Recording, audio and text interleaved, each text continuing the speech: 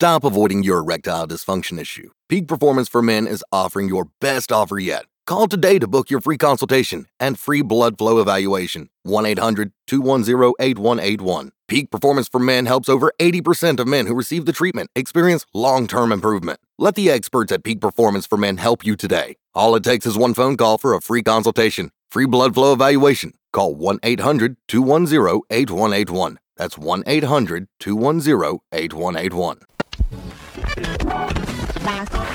All Hit Radio.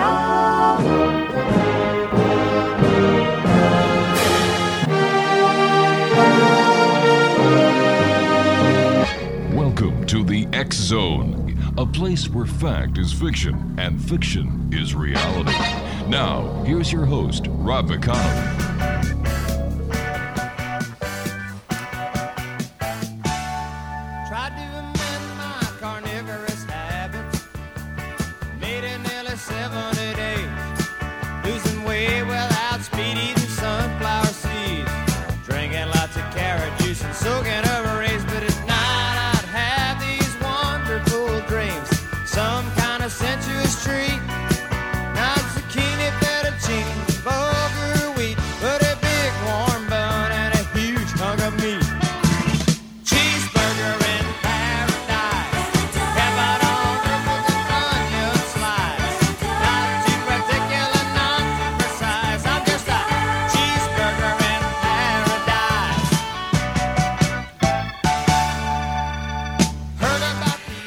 And welcome back, everyone. This is the X Zone. I am Rob McConnell, coming to you from our broadcast center and studios in Crystal Beach, Ontario, Canada.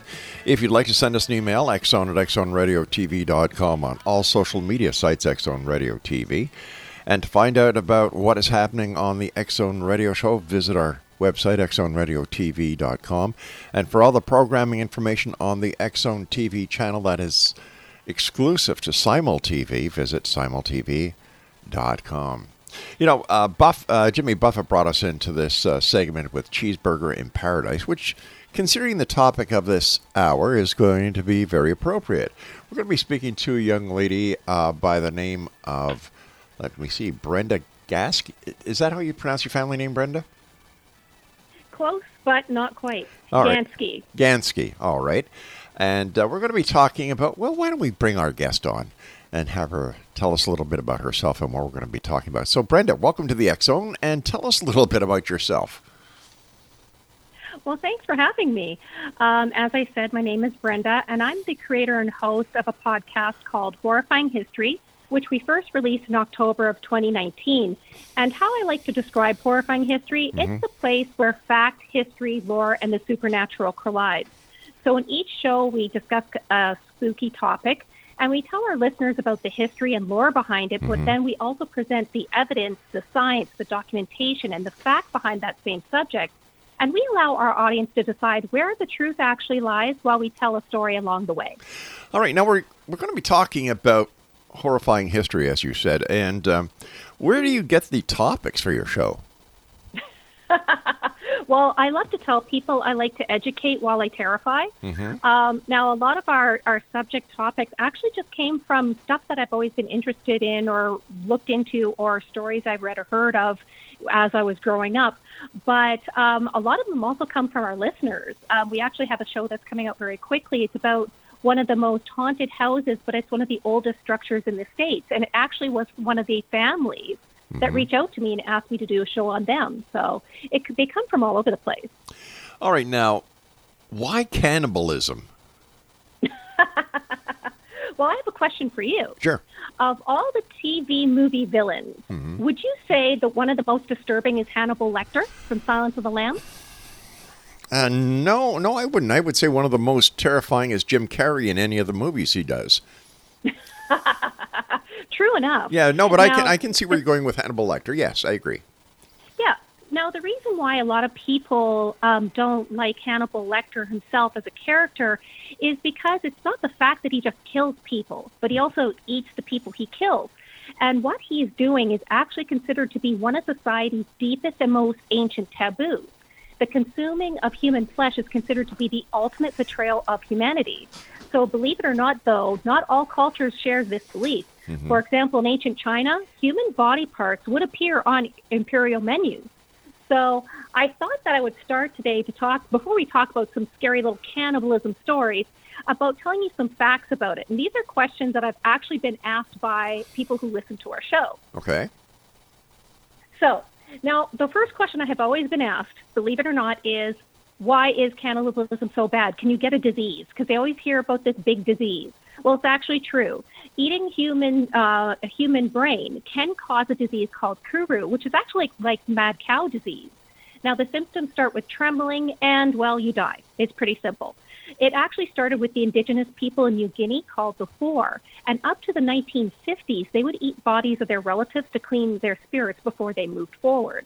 Now, thousands of people contacted kuru and died, but not everybody did. Here's the interesting fact. Over the last 200 years, some of the Hor actually developed a genetic mutation that protects them from the disease, but cannibalism is not done anymore with the Hor because of the changing ideology with the times and laws that came into effect. Now, cannibalism itself is actually very rare in the animal kingdom, but it does happen. A lot of researchers believe that this practice speeds up maturing, and it actually eliminates future rivals, but it's not very common. Now, the interesting thing is about the whole name of it. It was actually named a name the Spanish gave a Caribbean tribe, and they called them the Cannibales.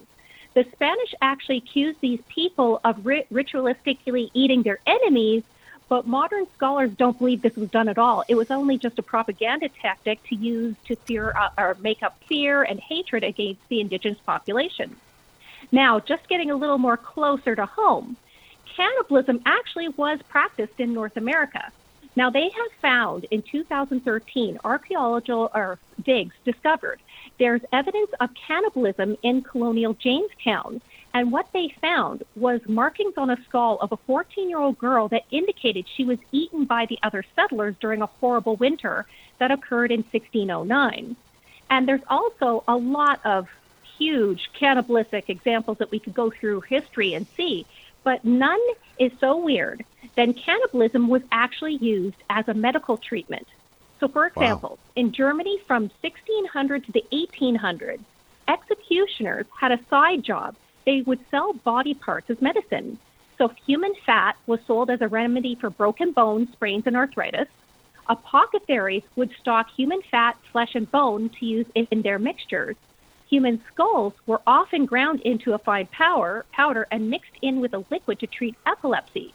Now, this sounds very weird today, but here's the thing. Many people do eat the placenta after giving birth or make it into pills to ingest. All right, Some now people that's say getting a little too strange right? for me. You know, eating placentas. Yeah, well, they do. But people think it actually prevents postpartum depression and it improves mood and energy. But here's the problem with that. So I'm going to have to be very clear in case anyone thinks of doing this. Current evidence shows it actually does cause harm to both mother and child, since these preparations do not destroy any bacteria, viruses, or infections that placenta could contain.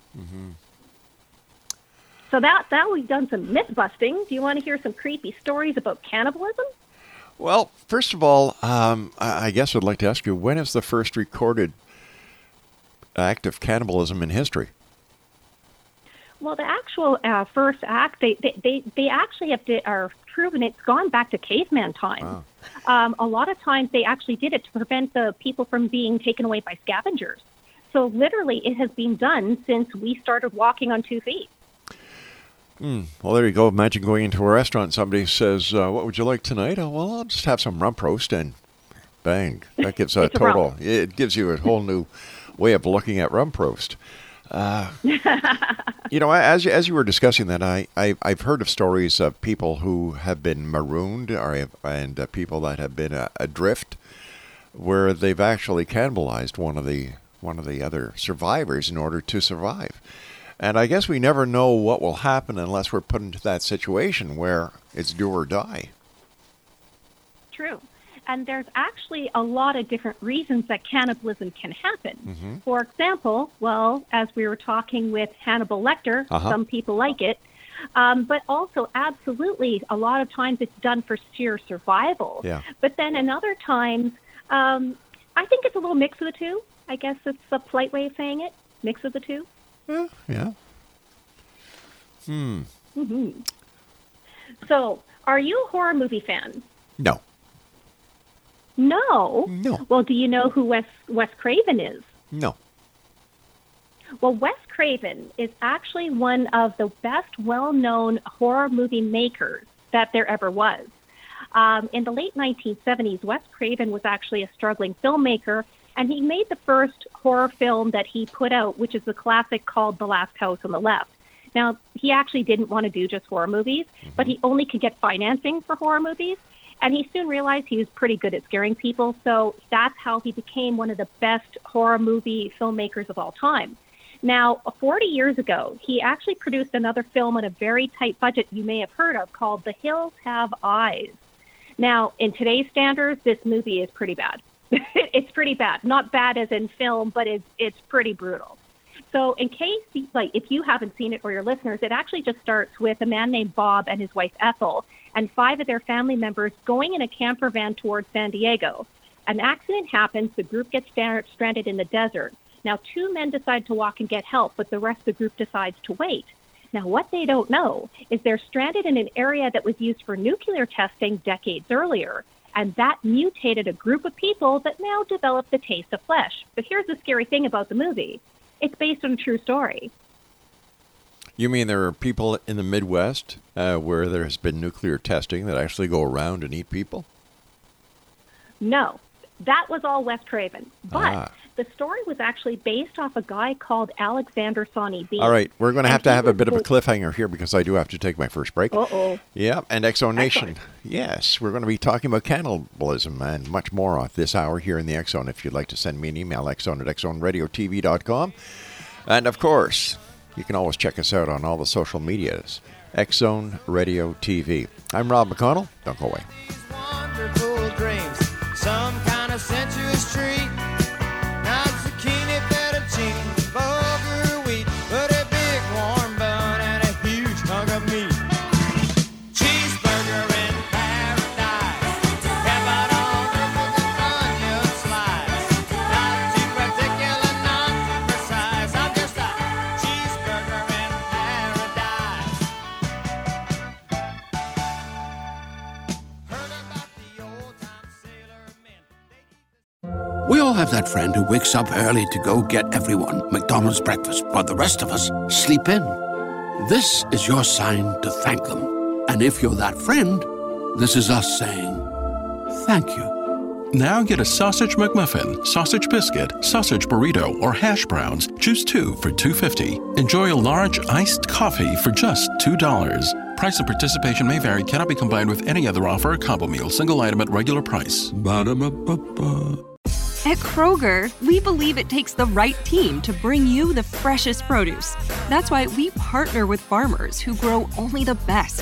And that level of teamwork means better, fresher options time and time again. Working with farmers is what it takes to be fresh for everyone.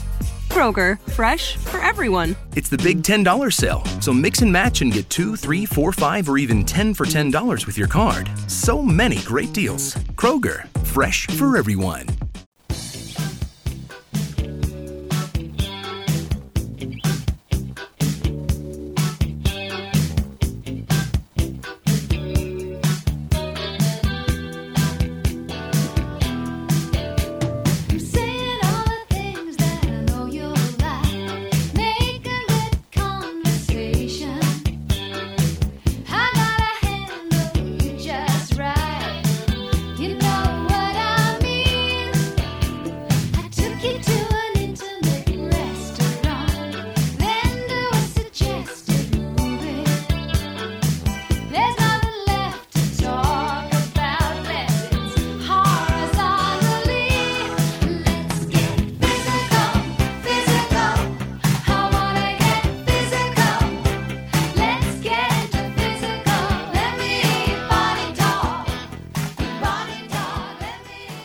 Welcome back, everyone. Brenda GANSKE is our special guest. And we're talking about horrifying history this hour here in the X-Zone. We're talking about cannibalism. All right. 2 cannibals sitting in front of a cauldron. One cannibal says to the other cannibal, "Are you having a good time?" The other one says, "Yeah, having a ball." There you go. Gives a new...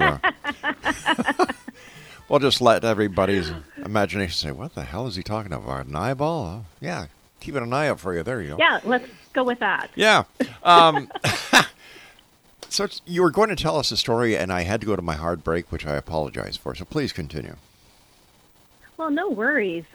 So Alexander Sawney Bean, he was actually born in the late 1500s near Edinburgh. And very little is known about his early days. But what we do know is Sawney's father was a ditch digger and a hedge trimmer. And it's said that Sawney tried to work in his dad's chosen trade, but he realized that his goals in life did not involve any sort of work. So he decided to leave home and make his own way in the world after he met a woman who would become his wife. Now, this woman's name was Black Agnes Douglas, and she was said to be exactly like Sawney. She didn't want to work for a living. So they decided to remove themselves from society and live in a sea cave on the coast. Now, to support his wife, Sawney decided to start ambushing and robbing people who were traveling along the roads that connected the villages in the region. Now, from the very beginning, Sawney would murder his victims and prevent them to go to the authorities. But what would he do with the bodies? Well, if you're Sawney, you would just take up cannibalism. Now, this was actually kind of smart in a sick way. It not only got rid of the bodies, but it stopped the couple from having to make unnecessary trips out to get provisions. So as the years passed, the Bean family started to grow. And according to legend, Sawney and Agnes had 8 sons and 6 daughters, and soon they had grandchildren because they were products of incest. Now, Sawney and Agnes, they taught their growing clan to survive just like they did by robbery, murder, and cannibalism. Now, soon the family hit 45 members, and they would all murder victims, eat until full, and then pickle the remains in large barrels so the leftovers would be taken care of. It was like the 1500s Tupperware. So they started taking parts of bodies, like a foot here and a hand there, and put it in the local waterways to make it look like animals were responsible for the missing people. But even so, a lot of people were going missing, so people started to notice, and locals started to make efforts to find out who the perpetrators were and to try to bring them to justice. But the problem was that the cave that the Bean family lived in was well hidden, and the mouth of the cave would fill with water at high tide, which made it invisible to passersby. Also, the Beans actually hunted at night, so that way they weren't seen. This in combination led the townsfolk not being able to find the criminals and bring them to justice, but sadly, they made a lot of people scapegoats, and they lynched them just to appease the growing mob. So I have to put in my bad joke here. Okay. Eventually, the Bean family, they bit off more than they could chew. Oh, I like that one. That's so cute. One night they actually went out hunting, and they spotted a family that was coming home from a fair. Now, they looked like they were easy targets, but they actually weren't. When the Beans attacked, they were surprised to discover the man was actually a really skilled fighter, and he did so, and he was carrying a sword and pistol. But by the time he was actually able to chase away the Beans, his wife was dead and already disemboweled.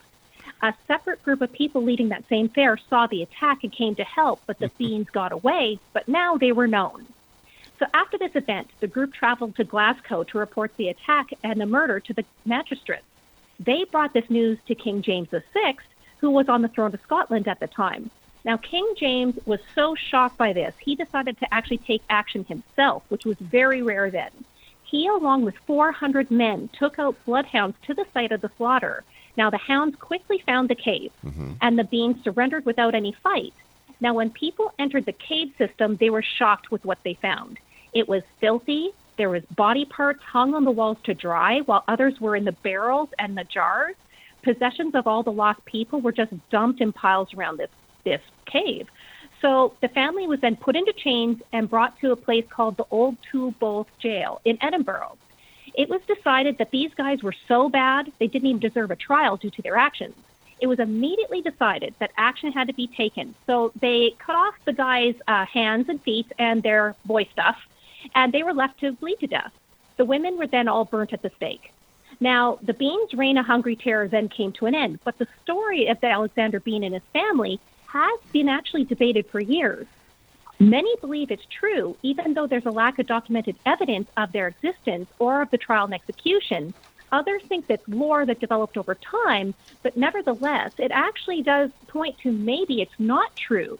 And the reason is, there was Jacobite risings around that time. Now, these Jacobite risings were a series of rebellions and wars with Great Britain and Ireland that occurred between 1688 and 1746.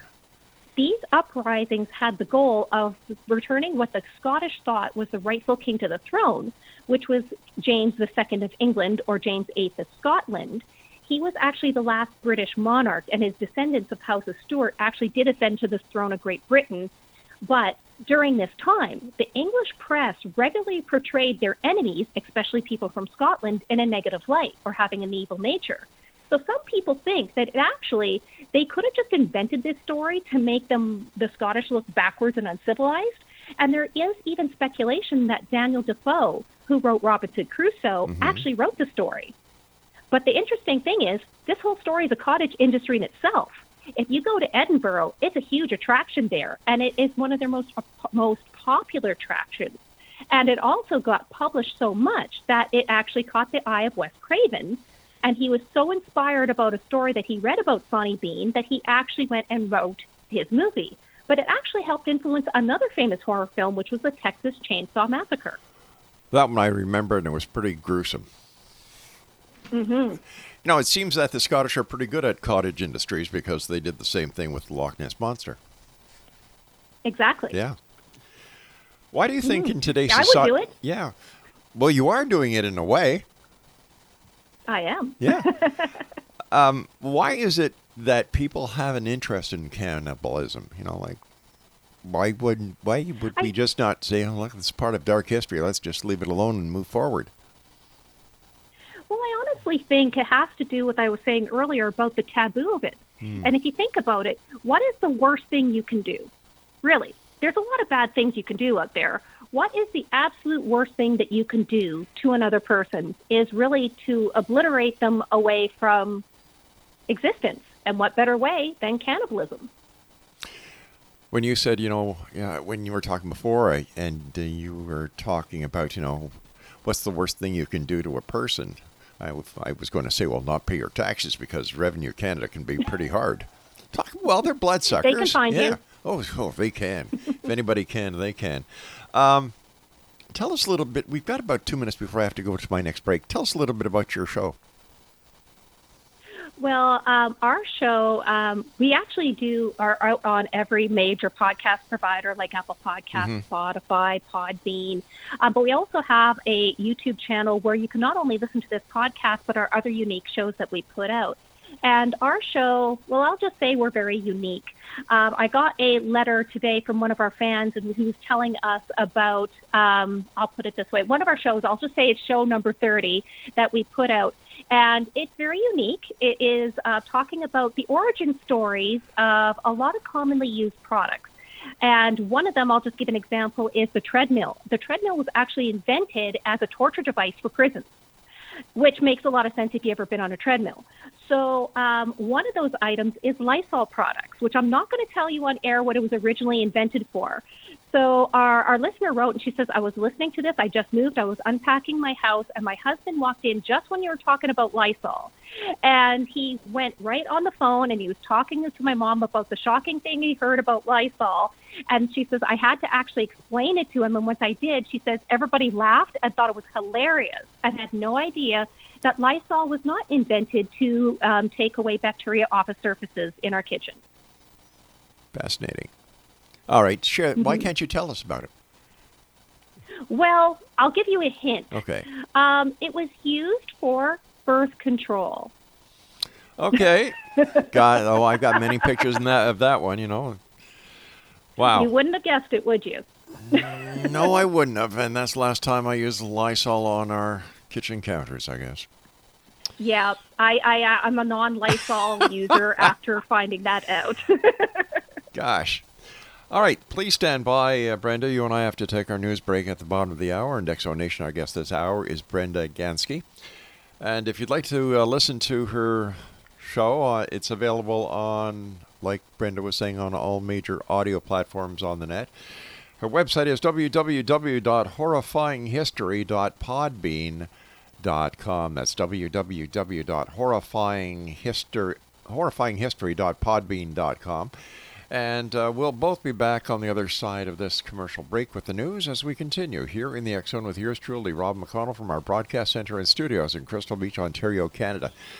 All right, we have a brand new show starting on the X-Zone Broadcast Network. Sue London, the pet psychic, is going to be joining us. Her show is entitled Ask Sue London, the pet psychic, and she's going to be on the X-Zone TV channel as well as on the X-Zone Broadcast Network. So interesting times. Her first show is going to be airing, I believe, the second week of December. For more information, check out our website, www.asksuelondon.com. I'm Rob McConnell. Don't go away.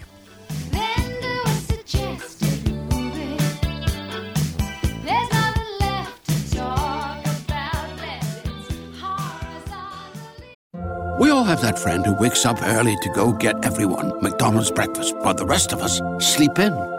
This is your sign to thank them. And if you're that friend, this is us saying thank you. Now get a sausage McMuffin, sausage biscuit, sausage burrito, or hash browns. Choose 2 for $2.50. Enjoy a large iced coffee for just $2. Price and participation may vary. Cannot be combined with any other offer or combo meal. Single item at regular price. Ba-da-ba-ba-ba. Great news! For a limited time, you can get 1 month free of Spectrum Mobile service. That's right, 1 month free with any new line. This exclusive offer is only available at select Spectrum stores, so stop by today. Our team of mobile experts are ready to help you switch and save hundreds on your mobile bill. Don't miss out on this incredible offer. Come see us at Market at Hilliard, Taylor Square, and Waterloo Crossing. Spectrum Internet and autopay required. Restrictions apply. Visit store for details.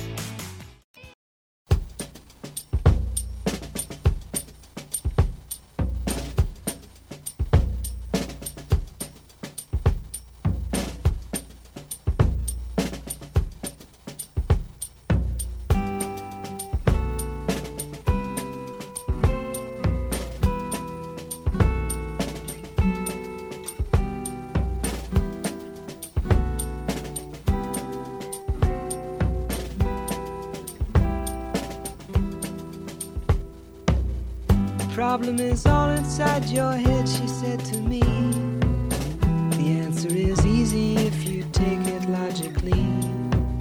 I'd like to help you in your struggle to be free. There must be 50 ways to leave your lover. She said it's really not my habit to intrude. Furthermore, I hope my meaning won't be lost or misconstrued. But I'll repeat myself. At the risk of being crude, there must be 50 ways to leave your lover. 50 ways. Exonation Brenda GANSKE is our special guest this hour. www.horrifyinghistory.podbean.com.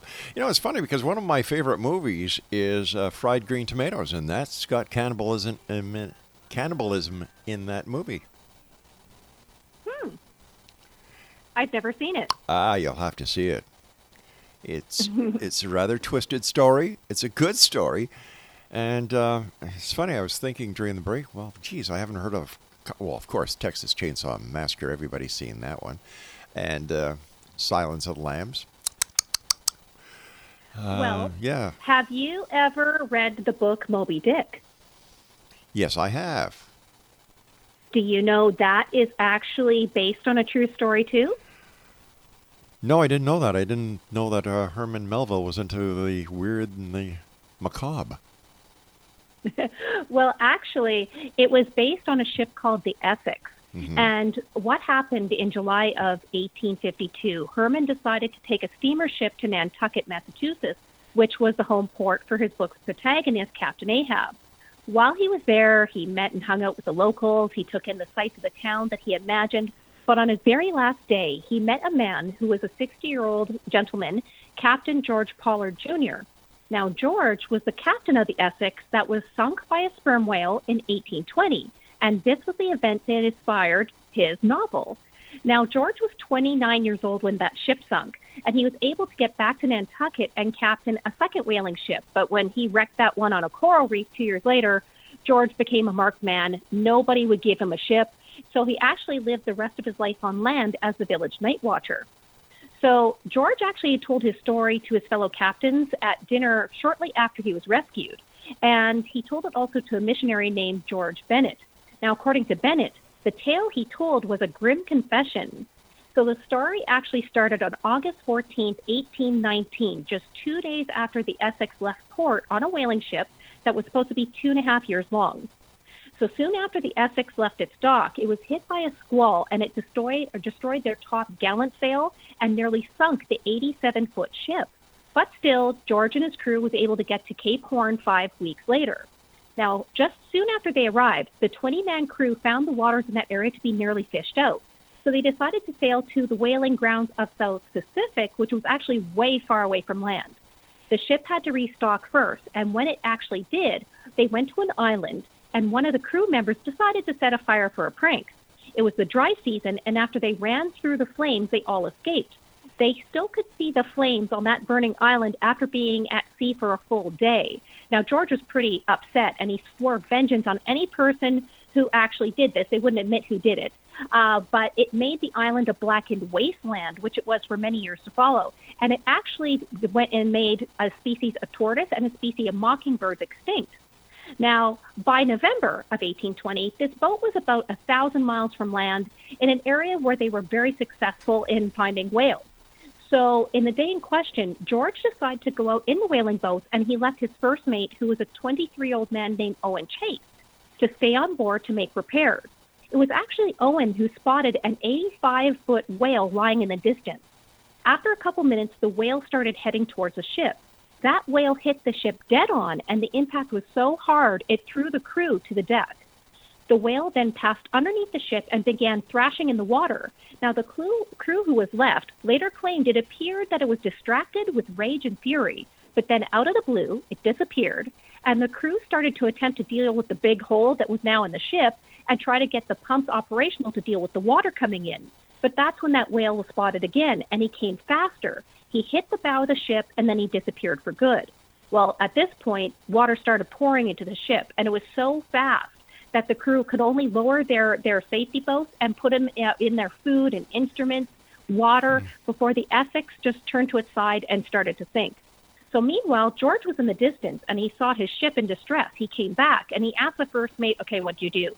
And he said, and I quote, "We have been stoved by a whale." Now, the men actually didn't want to leave the doomed ship, but the captain, he had a pretty good plan, he thought. They would travel to the nearest island for help. They had 3 boats and 20 men. So they calculated where the nearest land was, and in the most ironic decision ever made in nautical history, the first mate and the crew convinced George, don't go to those islands due to the fact they believed the islands was full of cannibals. So they wanted to go south. So the distance was farther, but they thought they could just get some trade winds or they'd run into another whaling ship and they'd be fine. So George then sided with his men and gave the order to travel south. From the beginning of this part of their adventure, this trip was just plagued with even worse luck. Salt water had saturated their food rations, so when the men ate it, they were dehydrated. The constant beating down of the sun didn't help, and believe it or not, George's boat was actually attacked by a killer whale. Now, 2 weeks later, they actually spotted land, but it was barren. Another week passed, they started running out of supplies. By mid-December, after they were at the sea for weeks now, the boats began to take on water. Their small portions of rations started taking their toll. Now, one man was reported to stand up, demand a dinner napkin and water before he fell over and had a seizure. He died that same day. So as at this point, the starving crew decided they had to actually sever the limbs from the body, cut the meat from his bones, remove his heart, and commit the rest of the body to sea. So that's when they started roasting body parts for supper. Now, over the next week, 3 more sailors died and had the same fate as the first guy. The rationed human flesh didn't last. Now, the survivors said the more they ate, the hungrier they got. Now, soon the men on the boats became so weak, they started to reason without any more food, they were all going to die. So on December 6, 1821, which was 9 weeks after the Essex sunk, the men decided to draw straws to determine who was going to be eaten next. That short straw was drawn by a man named Owen Coffin, who just happened to be George's cousin. Now, George, he wasn't having this. After all, he promised his aunt he would look after his cousin. But George threatened to shoot anybody who would come near Owen, but Owen stopped him. He said he was offering himself up for the others to survive. So they drew straws again, and one of Owen's friends drew the straw. The friend killed Owen, and soon there was nothing left. So on February 18th, after 89 days at sea lost, the last 3 surviving men on the first mate's boat saw an English ship and were rescued. After losing sight of each other for a couple days previous to this, George's boat had drifted 300 miles away. Now, on this boat, there was only the captain and a man named Charles Ramsey. When they were found, on the bottom of the boat was the bones of the last crewman. Now, they had eaten everything that they could. A week after the first mate's boat was rescued, an American ship saw the captain's boat and rescued the men. But they actually didn't rejoice on their being rescued. They actually jumped to the bottom of the boat to stuff the bones in their pockets. Now, when they were on the American ship, the men were seen holding onto these bones and refused to part with them. So soon all the 5 survived. They were reunited. And after recuperating, they returned to Nantucket. It was George who told his fellow captains about his experience. Now, the crew, they actually got no judgment because it was thought they only did what they did to survive the circumstances. But George, on the other hand, was not forgiven. You see, he ate his cousin.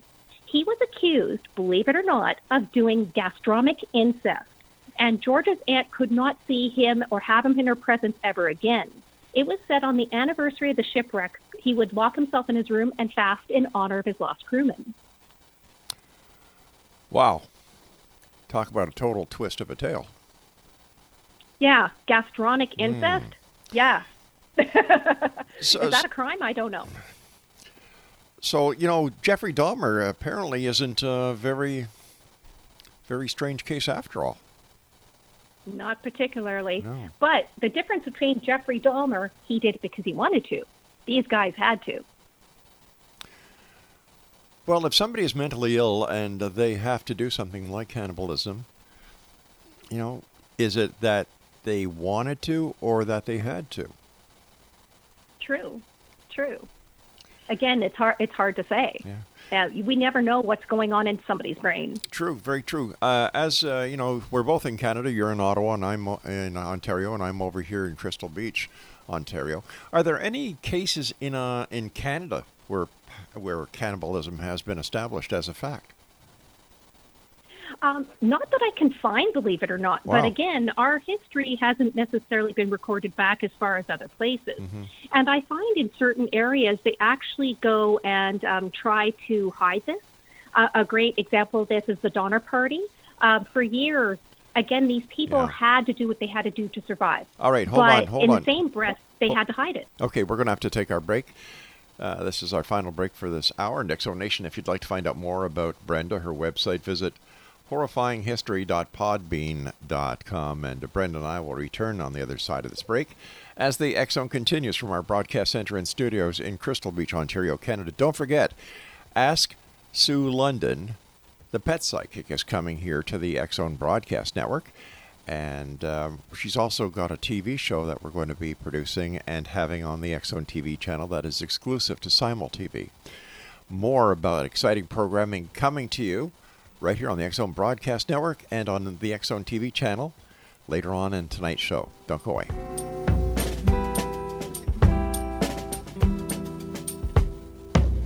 The problem is all inside your head, she said to me. The answer is easy if you take it logically. I'd like to help you in your struggle to be free. There must be 50 ways to leave your love. We all have that friend who wakes up early to go get everyone McDonald's breakfast, while the rest of us sleep in.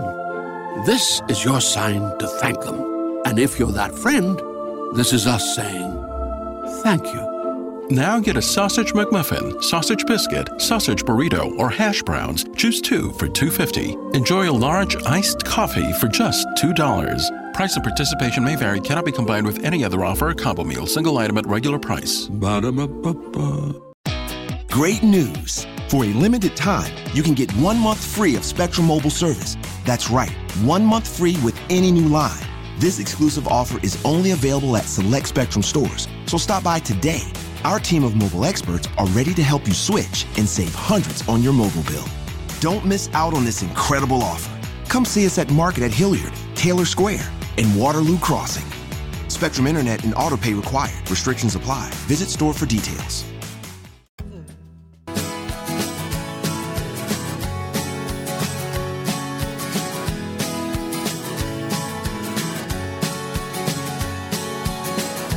On this useless night, he's so far away. I stand in front of this Ferris wheel and I wonder what am I doing here? And I wonder what am I doing here?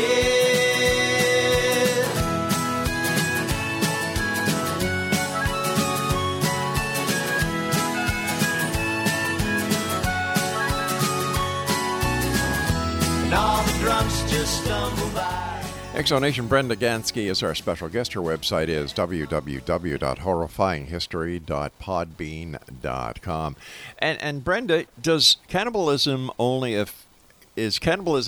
affected if you eat another member of your own species? For example, if somebody likes their steaks very, very rare, and they eat it very rare. No, I'm serious. I'm serious about this. Is that considered to be partly cannibalism?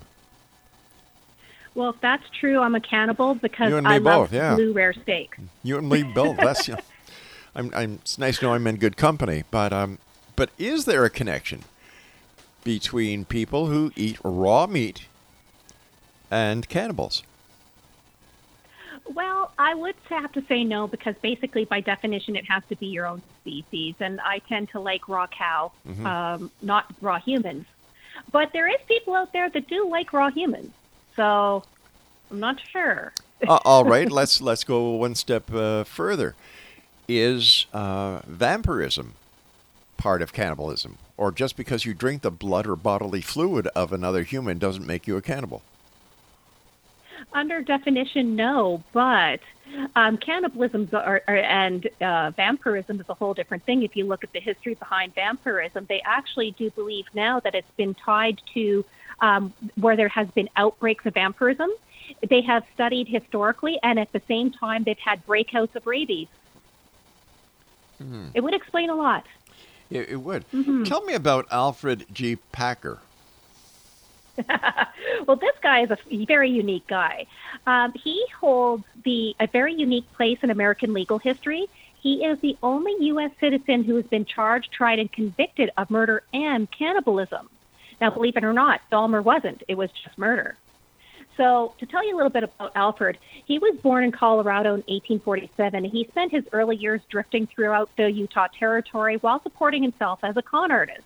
He mostly claimed he was a very experienced mountain man, but in the fall of 1873, he convinced 20 people in Salt Lake City to financially support an expedition up to Gunnison River in Colorado. He claimed this river was full of gold, and he would lead them there if they funded his trip. So Alfred was leading the group, and they made their way to the San Juan Mountains and pretty well got lost immediately. The party was near starvation when they found the winter camp of the local Ute indigenous tribe. Now, the indigenous people nursed them all back to health, and they warned them, turn back since the snow from the winter always blocks the mountain trails. Half the party listened. They went back to Utah. Those guys were the smart ones. The other 10 decided not to because they believed in their guide and his tales of gold, so they stayed with Alfred. The indigenous tribe then gave them supplies and advised them to follow the river upstream for safety. But, Alfred ignored this, and he went right back to the mountains.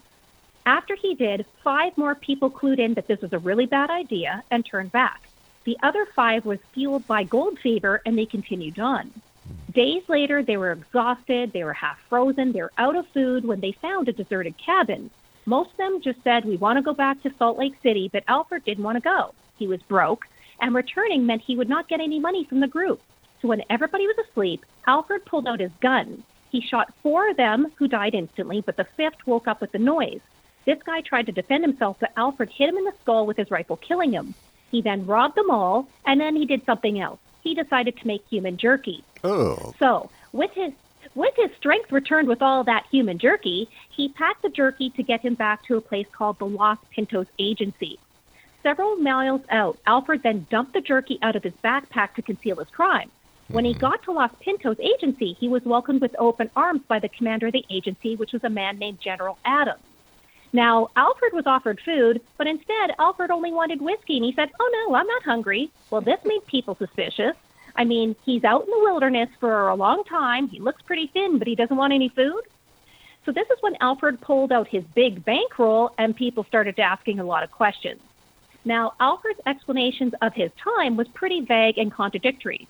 He first alleged he was attacked by the indigenous population, but then he changed his story and said that some of his party went completely mad and attacked him. But then 2 of the UT warriors discovered the remains of the jerky that Alfred discarded, and they reported this to General Adams.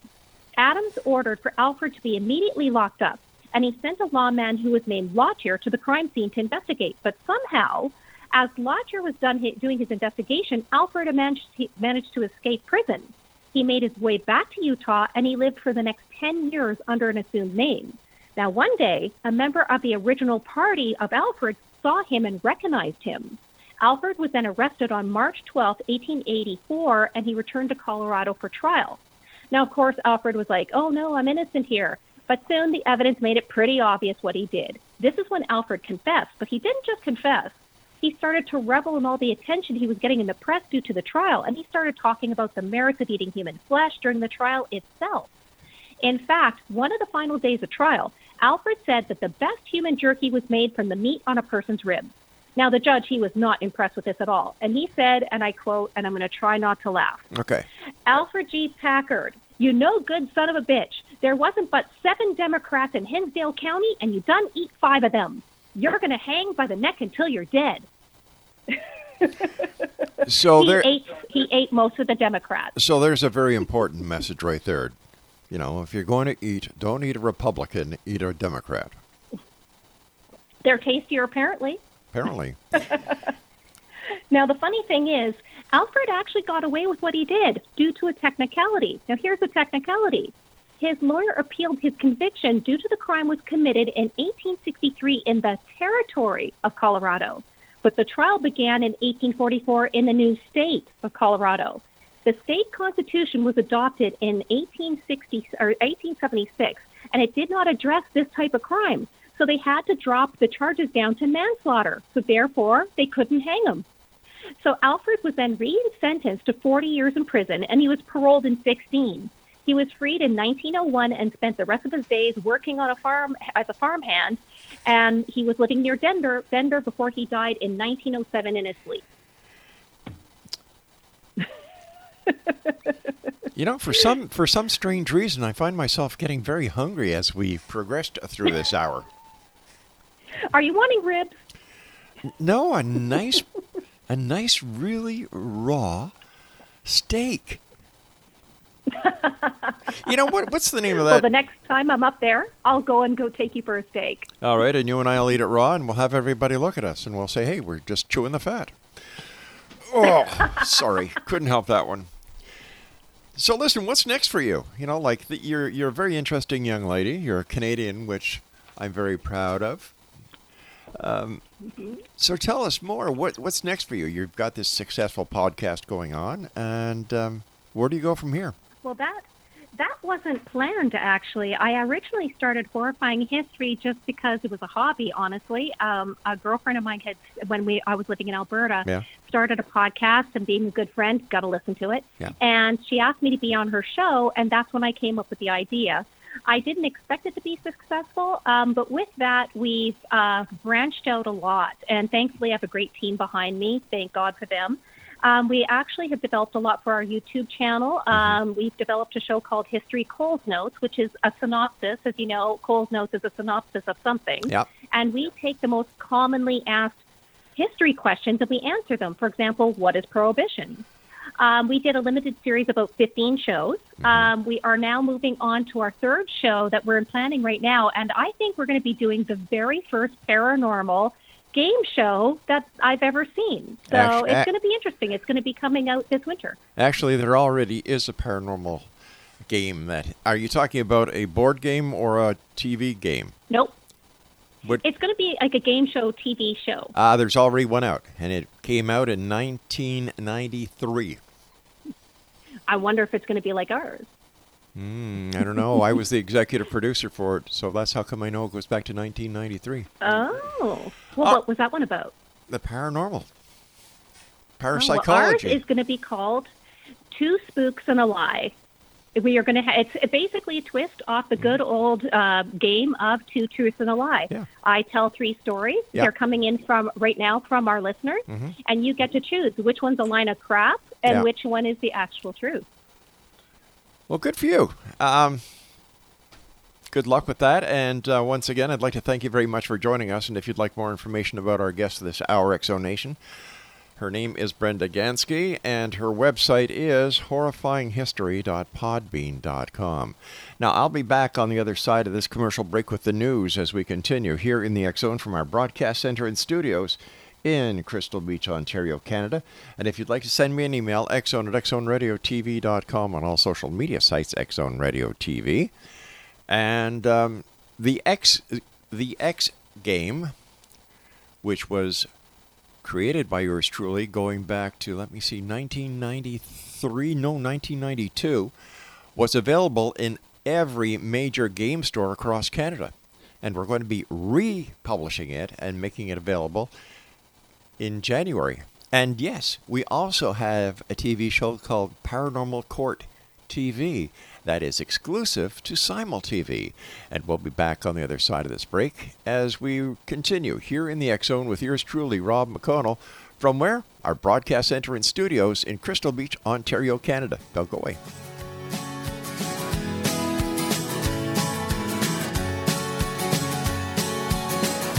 On this useless night, with you so far away, I stand in front of this very sweet. We all have that friend who wakes up early to go get everyone McDonald's breakfast, while the rest of us sleep in. This is your sign to thank them. And if you're that friend, this is us saying thank you. Now get a sausage McMuffin, sausage biscuit, sausage burrito, or hash browns. Choose 2 for $2.50. Enjoy a large iced coffee for just $2. Price and participation may vary. Cannot be combined with any other offer or combo meal. Single item at regular price. Ba-da-ba-ba-ba.